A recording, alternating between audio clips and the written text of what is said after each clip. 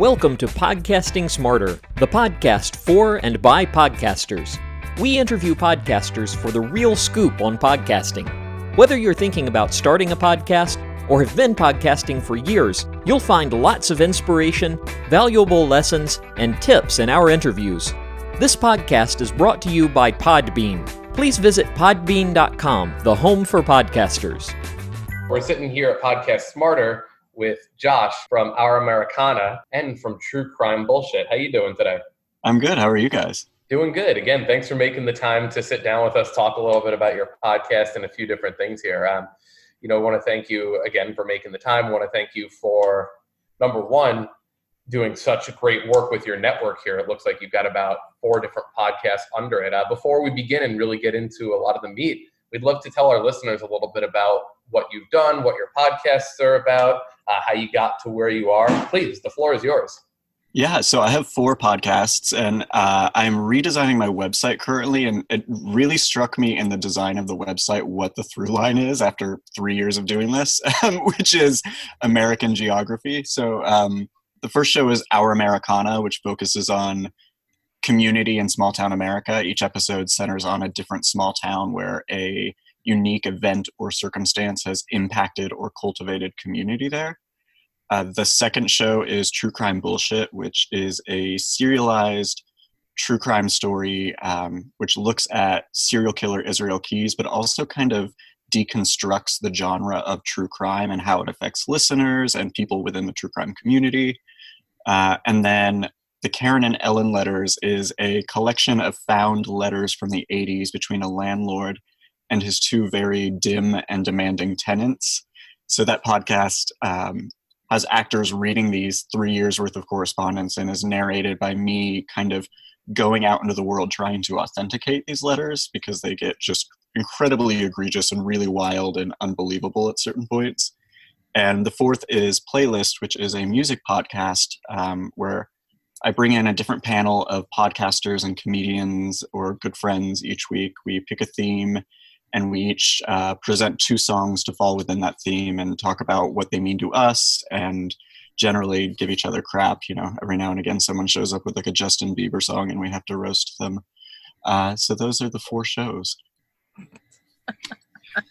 Awesome. A question for you then, and I'm sure it'll be a little bit of a hard question. Do you have a favorite podcast on your network more than others, or are they all kind of your children?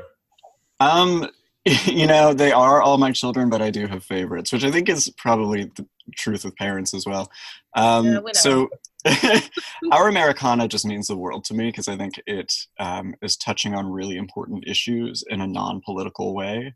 And I think it forces people to really challenge the way they see the world. And True Crime Bullshit is my other favorite just because, again, it's a really challenging show. I think it kind of forces us to look at the way that we consume true crime, the way we relate to it, the way we bring it out into the world with us. And it's just a lot of fun. There's so much research. Israel Keys was a very meticulous, enigmatic serial killer. And there's just layers upon layers in uncovering his crimes and sharing his story. So I think those 2 really I get the most out of. And True Crime Bullshit seems to be doing very well. I believe I see about 21 episodes here, and you guys are about 1 million downloads on it now. Yeah, so there's 19 actual episodes. I did a promo and then a Q&A, and yeah, I think I'm at 1.1 million now in 6 months, which is wild. It really has gone way beyond my expectations, and every day where I find new listeners is just a total gift. So it's been really humbling and exciting. I know that there's so much in-depth stuff with True Crime Bullshit. Can you tell us like what the research was like for that one?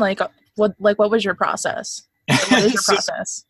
It's been over 3 years of research. I started podcasting with Our Americana in early 2016. And as soon as I was like, oh, this is a medium that I really enjoy as a writer and as a storyteller, I immediately started thinking of other shows I would like to do. And True Crime Bullshit was the second that came to mind just because I was so fascinated with Israel Keys and the story of him. And I think it's a unique story because it's kind of true crime in reverse. I think we're used to a victim and a crime and then looking for a killer. And here it's, we have a killer, but we don't know who his victims were. And he had this crazy deal with the FBI where they were not going to release his name to the press, and as long as he was cooperating with them. So it kind of already as a story spun the true crime genre on its head a bit. So I immediately started just devouring everything I could about Israel Keys, which because of this deal, there wasn't a lot. Then I filed a FOIA, and that took a really long time and cost a small fortune. And when those records came from the FBI, it was over 2,000 pages. So I was going through that, and then anytime I thought that there might have been a victim of his, I would FOIA that missing person case. And so I'd have to wait for those files, and they'd come, and they'd be anywhere between like 30 and 300 pages. So it was going through all this, creating a timeline, and then just looking into missing people who disappeared wherever he happened to be, because he would travel across the country, and he was really good at like not leaving a footprint. So he would pay in cash, or he would like fly to Chicago and then rent a car and drive 1,000 miles. So he was really hard to track, and you'd kind of have to like do cell phone pings, and I had to get an expert to help me understand that, because that was a whole different world, and had to get experts to help me understand like tide charts. So there was a ton of research, a lot of expert interviews, and research, and it's still to this day, you know, I'm in between seasons 1 and 2 now, and just the research is never ending. I'm filing FOIAs every single day, and yeah, it's an animal. It's amazing how much research you put into it too. Like you said, this is a project that over 3 years took so much research, and even diving back into his like backlog, his back history, into files that, from the way you make it sound, may have been at one point like classified to a degree. And it's real interesting to see that there's still so much in like the crime world that's still so under wraps, especially about someone that has such a profile like this.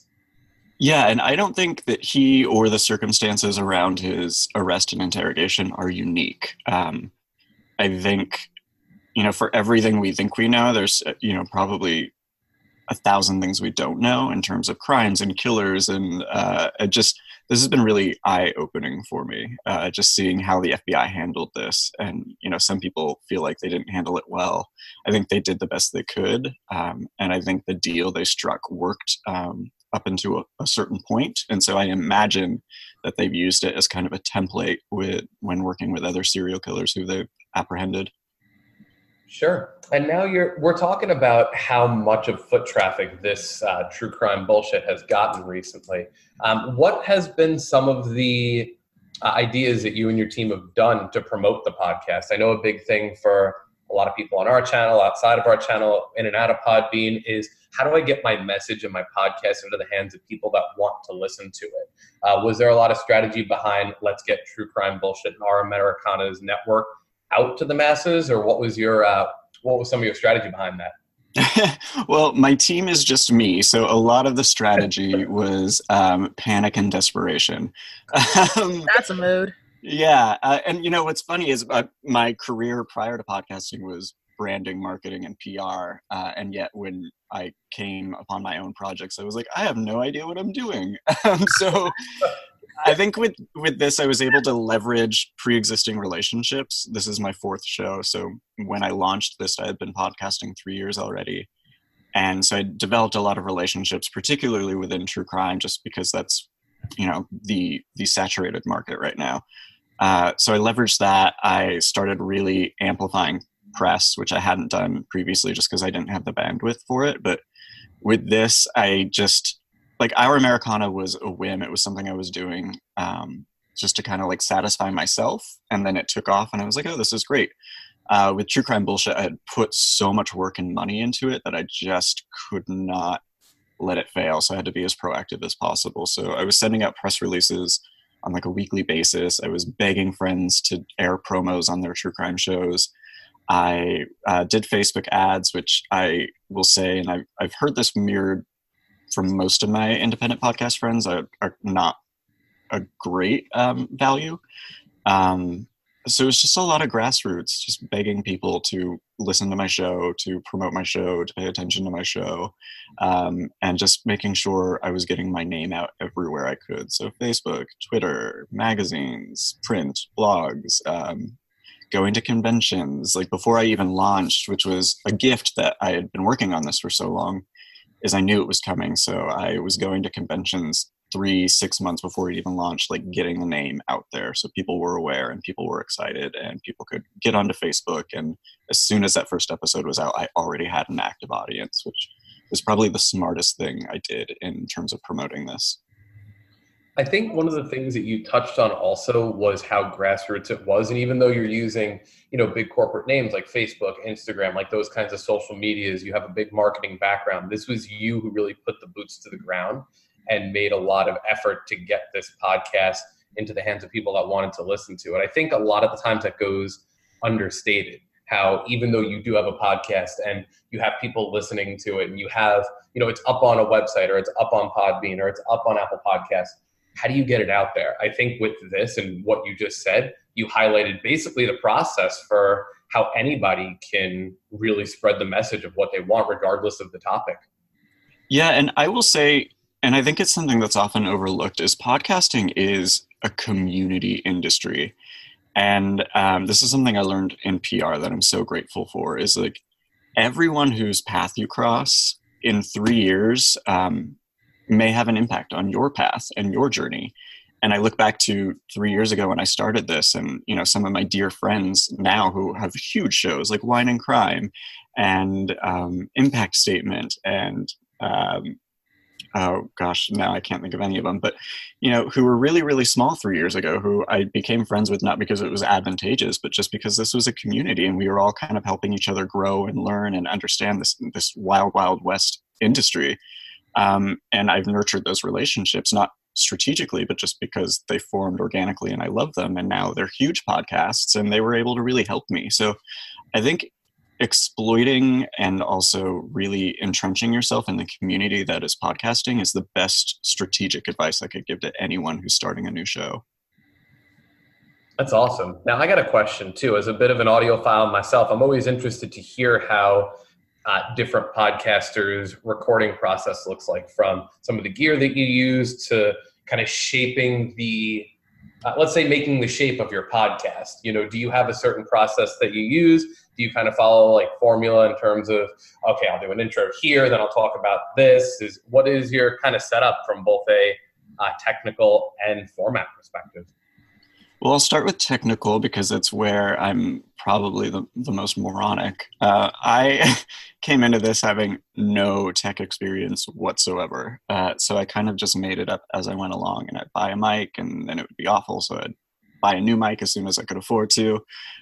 So it's been growing. I started out literally recording under my dining room table with blankets around it. It was like a blanket fort. And then I got a little more money, so I was able to upgrade to a bigger blanket fort in my bedroom. And now I'm in my closet with foam, and I have, a Blue Yeti microphone and a sound cage, and it's still very, very simple. And I'm hoping as the show starts to make more money, we can invest in like a proper sound booth or something. But it's very simple, and I think that's the other advice I would give. Is I see a lot of people starting shows who are on Facebook, like, what equipment should I get? How much should I spend? And they're talking about spending thousands of dollars. And I would like to think fairly successful show that equipment wise, I've only invested probably like $200 over the course of 3 years. So you don't need the top-notch equipment. You just need something that's going to sound good, and really just you should be worrying about your storytelling and what your brand is and what your vision is, because that's what people are going to latch onto. It's not, crystal clear quality or sound effects or anything like that. And then in terms of format, I debated a lot with this, and I think that it created a lot of procrastination because, again, like I'd invested so much time into this show that I wanted it to be perfect. So what really, for me, it became about doing something immediately that was going to pull the listener in and give them an idea of what the episode was going to represent or be, or what their journey for that hour was going to be. So I open each episode with a soundbite from Interrogations with Keys that are relevant to the material we'll be covering. And then I go into just a very brief intro song, which is overlaid with, a very brief intro for me about the show. And then for me, it was about a narration that was not just about the crime and about Israel Keys, but about a holistic look, how it affected me. I think true crime is such a fascinating genre, and we're only really at the tip of it. I hear a lot of shows where it becomes very formulaic, and it's like crime, victim, investigation, criminal. And they're not really talking about the reverberations of these crimes. So that was a huge part to me. It's like, what happened to Key's family when he was arrested? What happened to his family when he finally admitted to all these crimes? What is in the case files that have nothing to do with this case? Like, there's this interconnectivity amongst true crime that I don't think a lot of people think about. I have these 2,000 files from the FBI, and they mention every major case you could possibly think of. Most of them are not related, but there is this interconnectivity, whether it's citing investigations that happened in other cases or tip lines where they think, oh, perhaps, Maura Murray was involved because she just vanished and most of Key's victims just vanished, or like lots of suicides where parents just can't accept that their children committed suicide. So they would rather hope that they were abducted by some crazy serial killer. So there was this fascinating interconnectivity, and I wanted to present that as well as the story of Israel Keys himself. And so in doing that, it's my narration, it's clips from his interviews. I interviewed one of the FBI agents who worked on the case. I interviewed a criminal psychologist just to get expertise and expert opinions. And so I weave all those together. In the early episodes, I interviewed true crime fans and true crime podcasters because I was really fascinated on how true crime impacts their lives and what their journeys were. And people did not respond well to that. So after, I think, episode 3, we stopped doing that. But I really just wanted to give a holistic view, and that meant nuanced versions of everything. So here's me telling the story, here's Keys telling his story, here's the investigator telling his story, here's how it affected all of us. And I just never relying too much on one of those vehicles. So like, if I'm doing 5 minutes of clips with Keys, then I have to do 10 minutes of narration from me, and I have to do 5 minutes of interview with an expert. So just making sure that I was never getting too stuck on one trope or one vehicle. It sounds like, if you're watching a true crime show at the end of the season, they know who the bad guy is, they know what happened, but you're always thinking about, oh, well, what happened to this cop? What happened to this person? And you're always trying to make those extra connections to kind of expand the story. Yeah, well, empathy was really important to me in all of this, and humanizing people. Because I think we have this really severe dissonance where we talk about serial killers as having mental illnesses, but then we don't have the empathy for them for having those mental illnesses, which is obviously a very challenging and hard pill to swallow. But I think if we're being honest with ourselves, we need to give them that space. And like, that doesn't mean what they did is okay or forgivable, but it also means like they didn't necessarily have control over their actions. And I am by no means a criminal psychologist, but I've talked to a few and they've kind of mirrored those thoughts. And I wanted to put that out there and also to humanize him, because while to us he's a monster, he had a kid and girlfriends and family members and great deep friendships. And by making him a monster, we're not humanizing those people and the experiences they had with him.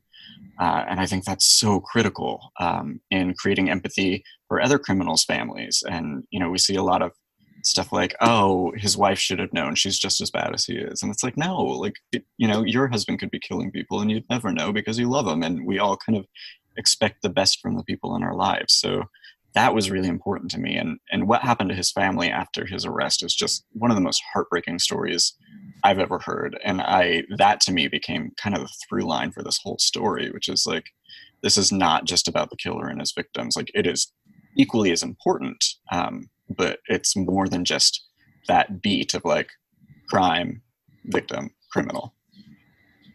Right. And I love the amount of detail that you've gone into this. I do want to change gears a little bit towards a little bit of a service that Podbean started to offer within the last year or so called Pod Ads. Basically, the ability for you to, or one of the things that we do to help you monetize your podcast.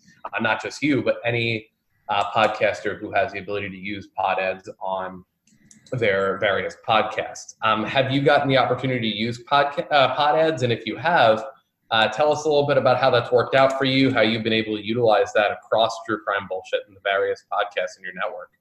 I have, and I love them. I think for me, the biggest impact, well, there's two, but because I'm one person and I can only do so much, especially producing 4 shows, is a lot of what I have to rely on is kind of a set it and forget it.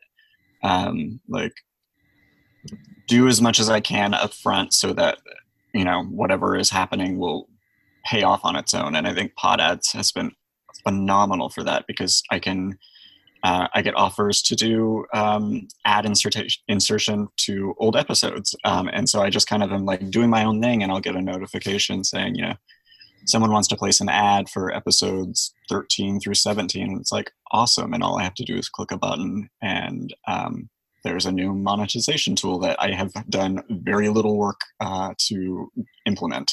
And then the money just shows up, and it's a dream, because it's, podcasting, even where I'm at, is not a super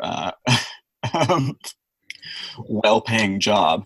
And we kind of need to do everything we can to make money. So it's like Patreon and merch and ads. And so when the ads just kind of like happen on their own and pay for themselves, it's such a gift. And Pod Ads is unique in that. I have not come across that anywhere else, where I just get a notification and then don't have to do any work.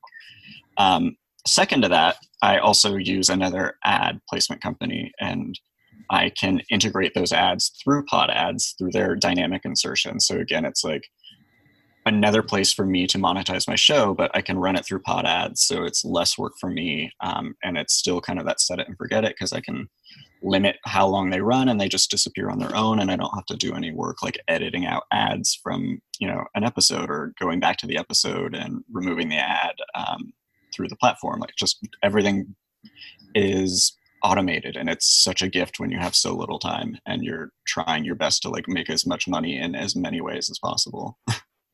I like that. And again, the highlight that you brought up too is a matter of it's a time saver. You're talking about the litany of things that you have to do in and outside of the podcast, in terms of getting all this research, and I'm sure things outside of just the podcasting world also. And just to be able to take an audio file and take these sponsorships that you've brought to the podcast platform, let's say, and just have them insert into things that you might not have even touched for months. I think that's a value that can't be understated.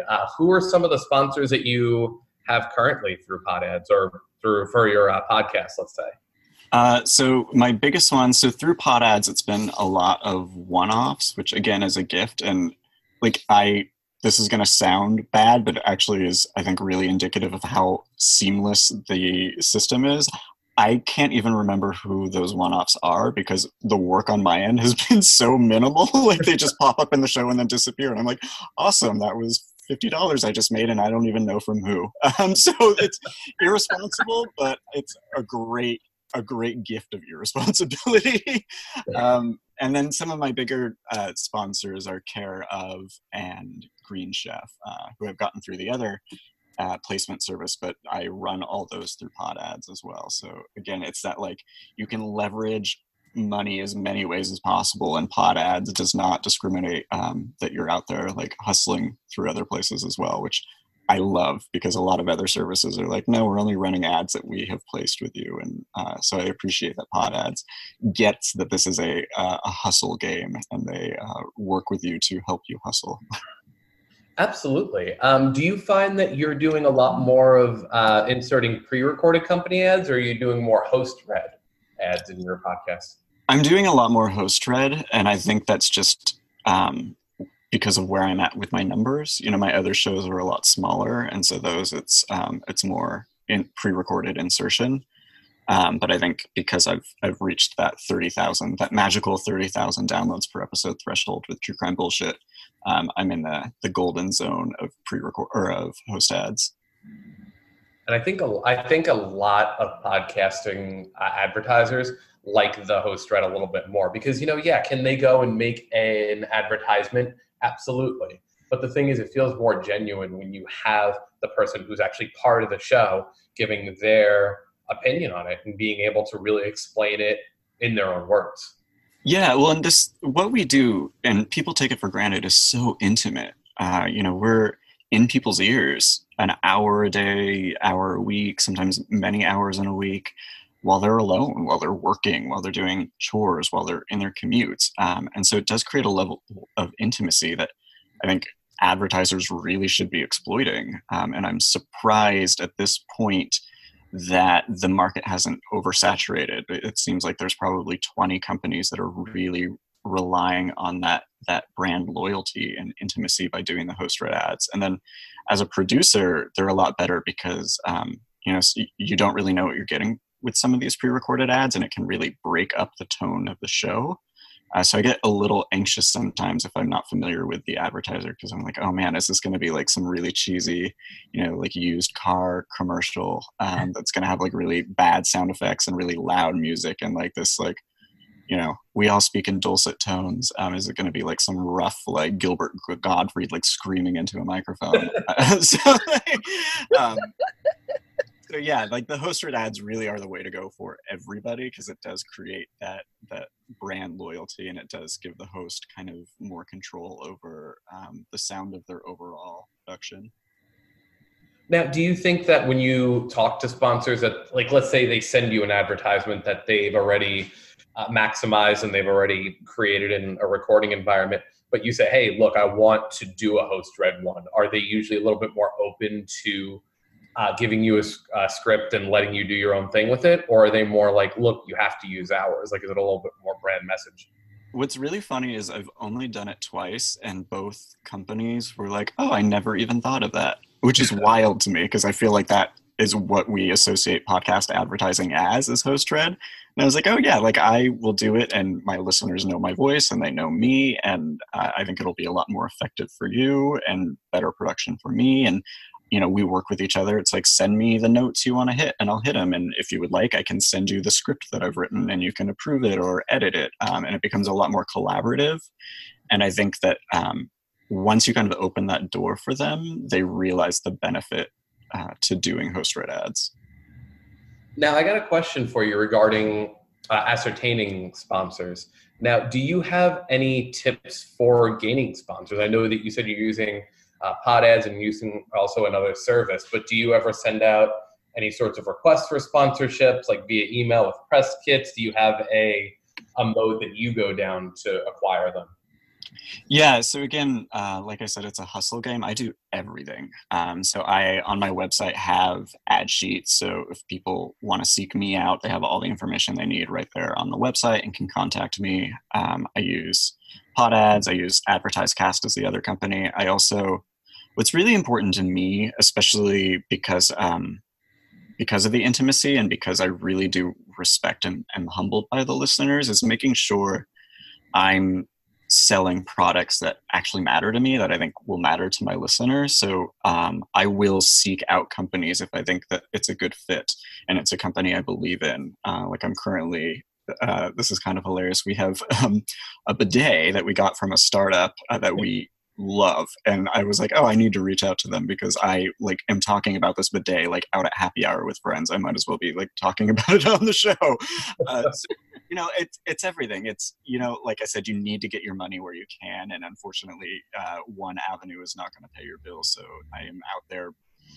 reaching out to companies that I believe in. I'm doing ad placement, I'm doing pod ads, I'm letting people come to me, and it's really I have gotten ads placed through each and every one of those avenues. It's so interesting too, talking about like you said, it's a bidet. It's something that most people wouldn't consider as let's say a means of monetization through a podcast. But anything, if it's something that fits your MO or something you're really interested in, or this specific one, there's so many ways to maximize that content. Yeah. Well, and startups are so forward thinking, and they really they're the best companies to go after because they want to get into this market because they know this industry is growing rapidly. They know that they can get a lot of bang for their buck. They know there's more brand loyalty in podcasting than any other medium. So startups are the way to go. I'm working with another one right now, which is like a locally sourced coffee company that just like ships you coffee every week that I love. And I reached out to them because I genuinely love their product. So yeah. Are you a coffee fiend also? I am drinking my third cup of the day currently. There we go. Y'all are the worst. Tea's where it's at. Tea is so empty. It's empty. I feel like here in New York and New Jersey, like in my area here, coffee is like the go-to for basically everything in the morning. Like there's the whole like, don't talk to me till I have my coffee. I feel like that originated here in the Northeast. Yeah, I mean, well, so what's funny is I used to live in Seattle, which is, quote unquote coffee capital of the world. But here in New York, in Brooklyn, like I can swing a dead cat and hit like 5 coffee shops just in my front yard. So they're everywhere and they are always full. I went to go work in one the other day because my boyfriend was driving me crazy. And I couldn't get a table at any of these like 10 coffee shops within 3 blocks of my apartment because it's like a lifeblood here. And that's why y'all are like that, because I'm in Nebraska and I'm drinking tea, so... That's probably why we're so aggressive and uptight. I can see that. And the driving is crazy. Oh, what is your... Well, let me ask you this then, a little bit off topic podcast. Top 3 coffee companies. Who are your top 3? So Depot 6, which is a company out of the Berkshires, where I actually just returned. I went up there for a little writing retreat to work on the podcast, which was a heaven, but there's a company there called Depot 6, which is phenomenal. And then, oh gosh, I can't think. The one that it's actually my favorite coffee that I got through this company trade, and I can't think of the name of it now. It's something similar to Depot. They all have like weird names now. So that one, I'll have to like email you later. And then when I was in the Berkshires, I also found this maple infused coffee, which is phenomenal. It's super sweet though, so it's kind of like once a week you have it as a treat. But those are my 3 favorites. That's awesome. And are you ever like a Lavazza guy too, or no? Pardon? Are you ever finding yourself drinking any sorts of Lavazza, or is that a little bit too like ShopRite-y? I don't even know what that is. I got to get some of that to you. You'll love that. That's really good. You say, I don't even know what that is. John, what are you drinking? It's a good coffee, and they've got a bunch of different styles, but they're great. Before we conclude the interview here, I'd love to give you the floor to give people a little bit more insight as to where they can find you. Obviously, you've got a huge foot traffic, and we can't appreciate enough that you've made the time to chat with us today. But we'd love to give you the floor to let people know where they can find you, and the floor is yours. Yeah, so I'm currently updating the website. The old one is still easy to navigate. It's just not as updated, but our-americana.com. You can reach all 4 podcasts from there. And then all 4 podcasts have their own identities across all social media. So I have Facebook groups for all 4 of them. I have Twitters for all 4 of them. I have Instagrams for Karen and Ellen, Our Americana, and True Crime Bullshit. I'm basically omnipresent. Just Google Josh Hallmark and you'll find whatever you need. But yeah, Our-Americana is your one-stop shop. Awesome. Josh, again, thank you so much for making the time. And again, we look forward to seeing all of the fruits of the labor that you've been putting out. So thank you again. Yeah, thank you. This was wonderful. Thanks for joining us for Podcasting Smarter. You can check our show notes at podcast.podbean.com for links and details. Please like our podcast, leave your comments, and help us spread the word to other podcasters so we can bring you more great episodes with podcasting tips and inspiration from fellow podcasters. If you want to connect with other podcasters or get interviewed on this podcast, please join our Podcasting Smarter Facebook group. We look forward to welcoming you to the community. Happy podcasting!